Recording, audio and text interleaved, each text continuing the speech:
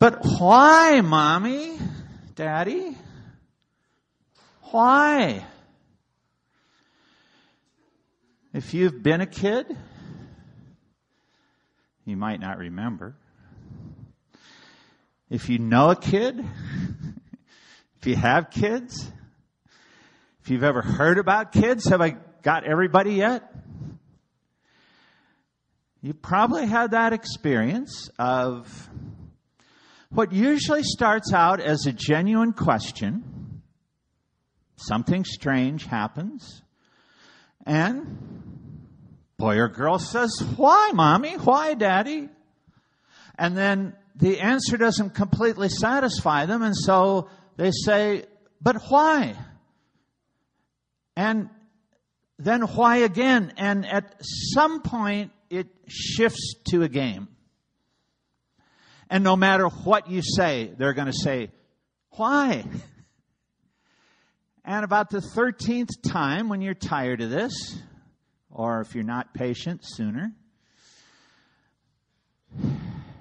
you try to figure out how to bring this conversation to a close.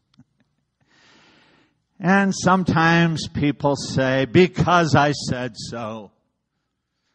Or because I'm the mommy. Or the daddy. Or if you don't just want to end it that way, maybe you try to say something like, we could do this all night, but it's time to do something else now. And that never works either. But you keep being patient a couple more times and put something else in front of them to distract them or get their attention. And finally you're on to another part of life again. I don't know if you've ever had teachers, bosses, maybe even pastors who don't seem like they want to answer the question, why? Or maybe they really don't know the answers, but don't want to admit it. And sooner or later, usually sooner, just cut off conversation and say, because I said so. I'm the authority. We're doing it that way. I'm the boss. Don't question it. That's called insubordination. And that's not really a good model for anybody.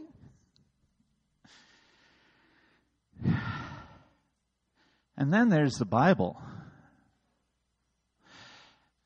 You ever feel like there are parts of the Bible that just give order after command, and you want to go, but why, Gotti? Well, no, that doesn't sound right. Oh, maybe Daddy. Abba. Why, God? Why?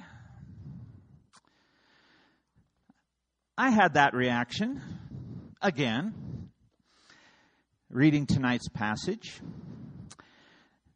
If you're visiting or have not been here regularly, we've been doing a study in the book of Ephesians, punctuated by lots of other things, which is our MO.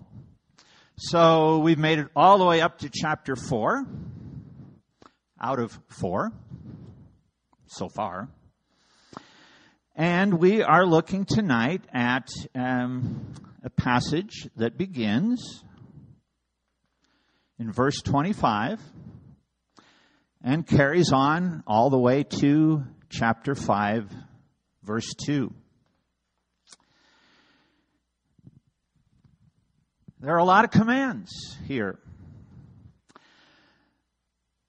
But there are also some reasons for them that the Apostle Paul gives to the Ephesians. Some of them are explicit, because some of them, I think, are just implied by what he says. See how many of them you can notice as we read. Therefore, each of you must put off falsehood and speak truthfully to your neighbor. For we are all members of one body. In your anger, do not sin. Do not let the sun go down while you are still angry, and do not give the devil a foothold. Anyone who has been stealing must steal no longer, but must work, doing something useful with their own hands, that they may have something to share with those in need. Do not let any unwholesome talk come out of your mouths, but only what is helpful for building others up according to their needs, that it may benefit those who listen. And do not grieve the Holy Spirit of God, with whom you were sealed for the day of redemption. Get rid of all bitterness, rage, and anger, brawling, and slander, along with every form of malice. Be kind and compassionate to one another, forgiving each other, just as in Christ God forgave you. Follow God's example, therefore, as dearly loved children, and walk in the way of love, just as Christ loved us and gave himself up for us as a fragrant offering and sacrifice to God.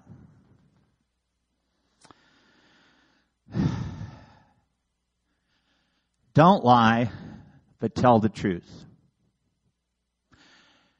If you're angry, don't react wrongly in your anger, but figure out how to deal with it sooner rather than later. Don't steal. Do an honest day's work and give to those in need instead. Let your talk build people up rather than tearing them down. And get rid of all other kinds of nasty stuff. Wham. Rules, commands. Although, come to think of it, it is kind of what we try to teach our kids, isn't it? Tell the truth, don't lie. Don't be too angry. Don't steal. Don't use bad language. Don't fight. If too many people in a home too much of the time didn't do that, doesn't matter whether you're a Christian or some other religion or no religion at all, you're not going to have a healthy, functioning home. And if too many in a group, including a church, do too much of that stuff, too much of the time, it's going to be chaos. It's not going to be a pleasant place to be. And if too many people in society lose their ethical moorings, it's going to be like It's a Wonderful Life when Pottersville was the reality.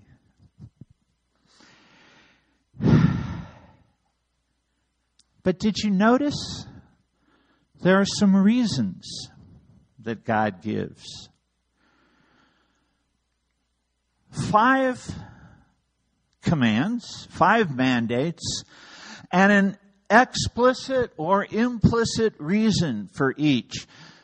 Therefore, each of you must put off falsehood and speak truthfully to your neighbor, for we are all members of one body. The Greek is a little more literal, and some translations say we are all members of each other. What the heck could that mean? Your arm is stuck on my shoulder? Or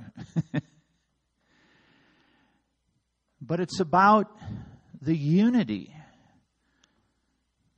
that we were introduced to in chapter 3, the last time I was invited to speak here.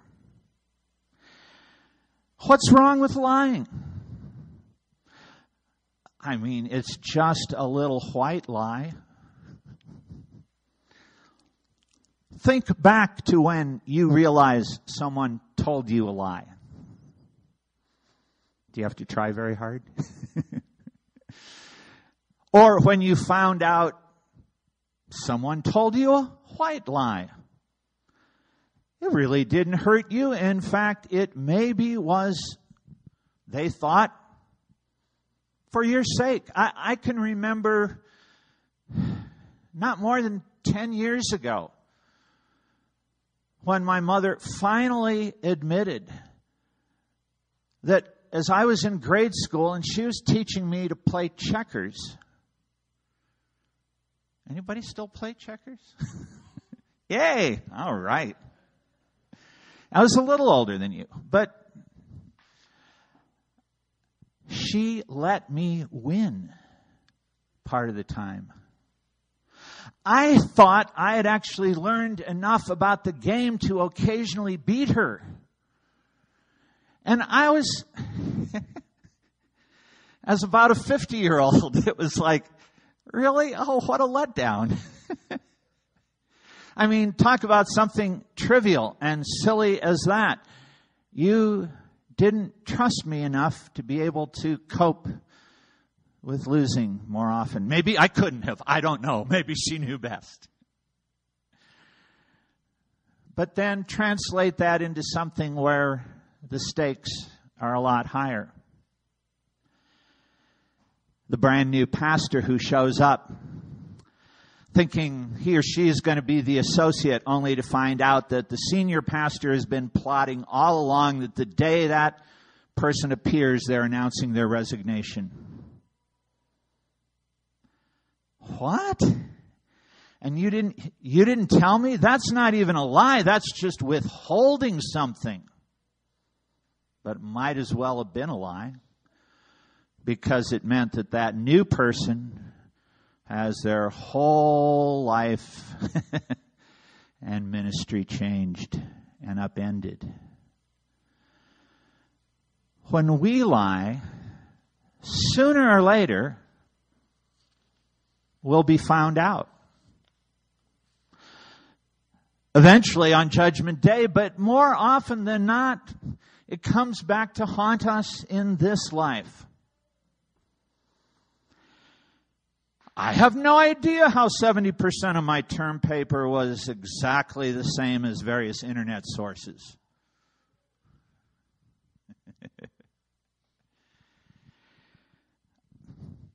That email in my sent box, it says how much I love Billy Bob rather than my husband. No idea where that came from. Somebody must have hacked my computer. No, I never passed on to Jesse that choice piece of gossip you told me. No, he couldn't have found out it that way. Most lying is for self-preservation. And it almost always backfires. Because people find out and they're hurt and we're hurt. And I think that's what Paul's saying here. We are all members of one body. And even if we're not found out, if you're hurt, I should be hurt. Because we're members of the same body. Tell the truth. Apologize if you have to. Fall on your face and beg for forgiveness. Feels really crummy. And in the long term, you'll feel a whole lot better. And now we come to a very curious passage. In your anger, do not sin. Here, the Greek literally is a command. It says, be angry and don't sin. Oh, great. I have permission to be angry. You do. It's a natural human emotion. Nobody goes through life without it. Those of you who want to learn something from seminary in a very harmless way. This is what's called a conditional imperative. An imperative, a command that really is an if statement. And I bet you've used it with your kids or heard it used when you were a kid too. Do that one more time and you're in big trouble is not a command to do it one more time. But that's the way it's phrased. It's a conditional imperative. If you do that one more time. If you are angry, and we will be. And anger inherently is not sinful. It's how we deal with it. Do we deal with it constructively? Do we hurt people? Do we just stuff it, thinking that that's the way we don't hurt anybody, but then we wind up hurting ourselves, and we stuff it, and pretty soon, like the balloon that you blow up with helium, we can't hold it anymore. And we either go up to the sky or we pop and there's an explosion of anger. I remember when Leonore Ortega Till was on staff, she once said, I don't know about this verse. It says, don't let the sun go down on your anger. Sometimes I find it's better to just sleep on a problem for a night. Well, actually, that's pretty wise. This is a figure of speech. I mean, seriously, think about it. What would you do if you lived in Alaska all winter? The sun is always down. You can't get angry for 6 months or what? It's a figure of speech. Yeah, sometimes you have to sleep on it for a night. The point is, deal with it promptly. Don't let it sit, soak, and sour, and fester, and then finally lead to worse problems. Otherwise,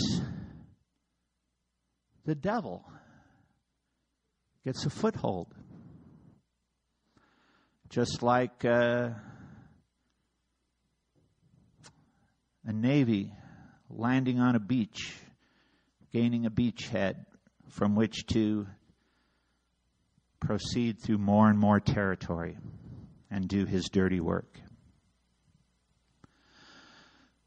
Don't steal.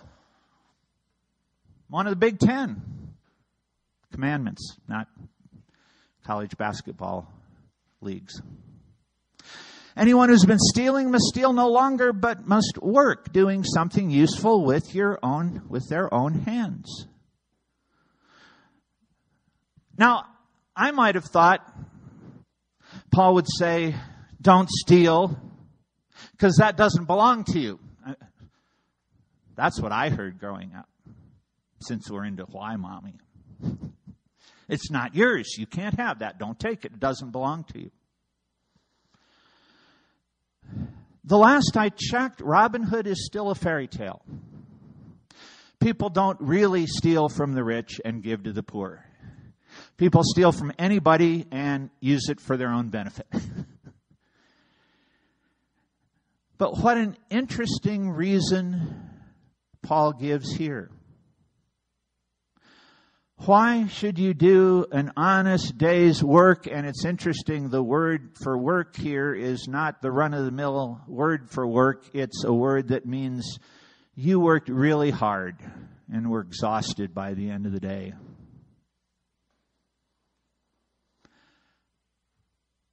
So that they may have something to share with those in need, so that those in need don't have to pull Jean Valjean if you're a Les Mis fan and try to steal the fancy candlesticks from the priest, which he would then presumably pawn to make some money simply to feed himself. It's not saying that there aren't poor people who can't find work. It's talking to those who won't work, whatever their economic status might be, and steal for themselves, whereas work not only provides for yourself and a family if you have one, you're supposed to give some of it away, especially to those in particular need. And that's one thing Scum does remarkably well, much better than an awful lot of churches. We're getting some reasons for the commands. And here's the really fun one for tonight. Don't let any unwholesome talk come out of your mouths. Well, what the F is that about? I mean, gosh, dang, heck, darn, shite, and corn.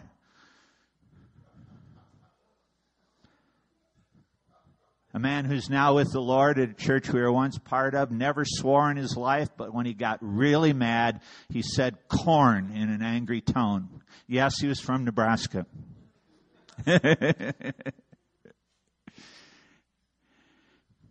If you have never read Mike Sayre's book, you should. It's wonderful. You'll understand the first 10 years or so of the church. You'll understand some of the history. You'll be encouraged by some amazing things God has done. You'll be amazed at some wild things He did through some wild people. And one of the stories about a woman that Fran and I know, hasn't lived here in Denver for a while now, but did for a long time and was at the church when we first came in the late 2000s. On Christmas Eve, read one of her own poems. It was a brilliant poem, and it was a poem of redemption about some young, foul-mouthed boys who were loved for Jesus' sake. And in that poem, she quoted them. Now, if you've ever seen the movie Good Will Hunting, I remember going to the theater thinking the F word occurred more in the first 5 minutes than in most movies I've watched in the entirety, and I guess they wanted to make sure it got rated R, not just PG-13. But then as the story unfolded, it made sense. These were foul-mouthed young adults. But in its own way, that was a movie of redemption. What qualifies as unwholesome talk? Well, again, the Bible wasn't written in English, so I go back and I look up the word, and in the Greek it's the word sapros, which every other time in the Bible, and there's only about a half a dozen times in the New Testament, it's in the context of fruit or wheat that has gotten rotten, decayed, harmful to you if you try to eat it or turn it into something edible. And that fits this context perfectly.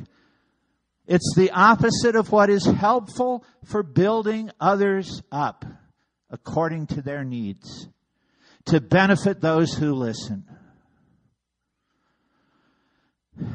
I remember when our girls were still living with us and they went to public schools and they'd come home and something pretty outrageous had happened and they were sort of shy to talk to us about it. And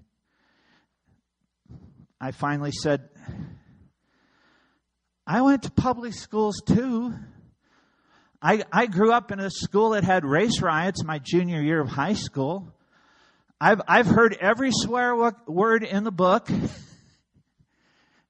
Just because I teach at a seminary now doesn't mean I've led some innocent, pristine life. And then, here's the crap that happened. It's not the words that make something wholesome or unwholesome. It's the purpose for which they're spoken. If I am quoting somebody's foul mouth for the sake of being a foil to later transformation, that's powerfully encouraging. Yet Mike Sayers lost supporters because of that. And Jesse Heilman has more recently lost supporters because there are things he says that shouldn't be said with a microphone in hand. We don't have a pulpit, but from behind the music stand. But I've never heard Mike or Jesse say a word that has hurt me. I understand why they do it. And it's in a context that's redemptive. Ironically, some of the things that were said to them by the people who withdrew support more qualified as this kind of unwholesome talk than any profanity you could utter. Because all it was intended to do was to destroy and to hurt. And Mike's going to come back to this passage next week, and I didn't want him to have to tell that story. So, there. You heard it. Otherwise, we grieve the Holy Spirit. Oh, you mean God has emotions? You mean the Spirit feels bad when we disobey? How about that? And then finally, get rid of, well, basically everything that Paul hasn't covered. Bitterness, rage, anger, brawling, slander, and here the word that's translated malice is just a generic Greek word that means evil. Anything we haven't covered thus far that is the opposite of being kind and compassionate and forgiving, just as in Christ God forgave us. Here are the other two persons of our triune God. The Father who sent Christ, the love that sent Christ to the cross, and He gave Himself up for us as a fragrant offering and sacrifice to God. Is there a unifying theme here? Let's put on one slide what we've seen. Tell truth rather than lies because we are members of one body. Deal with anger rather than sinning in it so that the devil doesn't get a foothold. Work rather than stealing in order to give to the poor. Say what builds up rather than what destroys, to benefit others and not grieve the Spirit, and be kind and loving rather than fighting in evil because of God's forgiveness and Christ's love. Is that just random? Is that just what the Catholic nun likes to harp on in the 8th grade Catholic class? Few of you have unfortunately had that experience. Well, maybe some of you have fortunately had it, but most stories I've heard about Catholic junior high are not positive. Is it too simplistic to summarize it all with the saying, it's not all about you? Which, yet again, you might have said to your kids or heard said to you or somebody else's kids. And since we're thinking in the terms of the body, maybe we should add in it's even not all about us. Scum is not the center of God's universe. What the F? Really?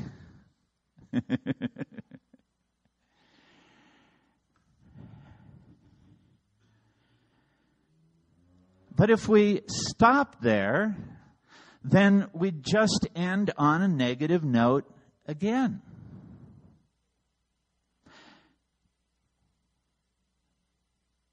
Tell the truth. Don't lie. Don't misappropriate anger. Work hard rather than stealing to give to others. Do that which builds up others with your speech. Be kind and loving to others rather than fighting and doing evil things. I think I'm hearing it's all about others. Oh, and they took off my punchline. Amazing what happens in cyberspace. I did not accidentally end with a comma. The next line, oh, that's right. Try to animate something, and I can't do that here. It screws it all up. My bad. It's all about others, but what we find out is we're helping ourselves and doing what's best for us and for me and you in the process, even though it might not feel like it right at the time. Mike will come back next week and make all the necessary additions and corrections. He's shaking his head out in the lobby. But let's pray together.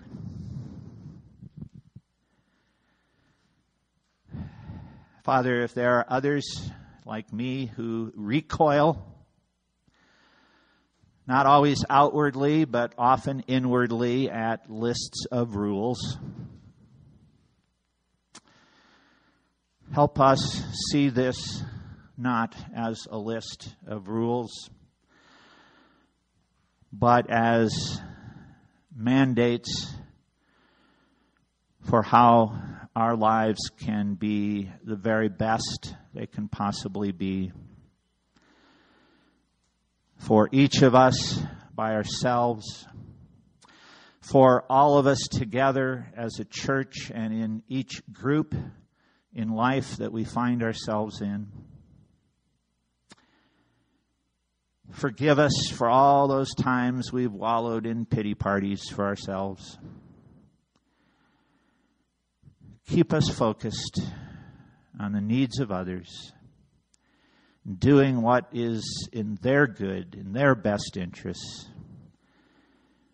and help us discover, as you've helped us so many times in the past, that that's actually what's best for us. After all, whatever those situations are that you have brought to mind or bring to mind after tonight, where there's anything within our power to make relationships right, or to take a step down the path of making them right, help us to do that sooner rather than later. If not before the sun goes down tonight, maybe at least before we come back next week. Encourage us, strengthen us, and comfort us for all that you bring our way this week, we pray. In Jesus' name, amen.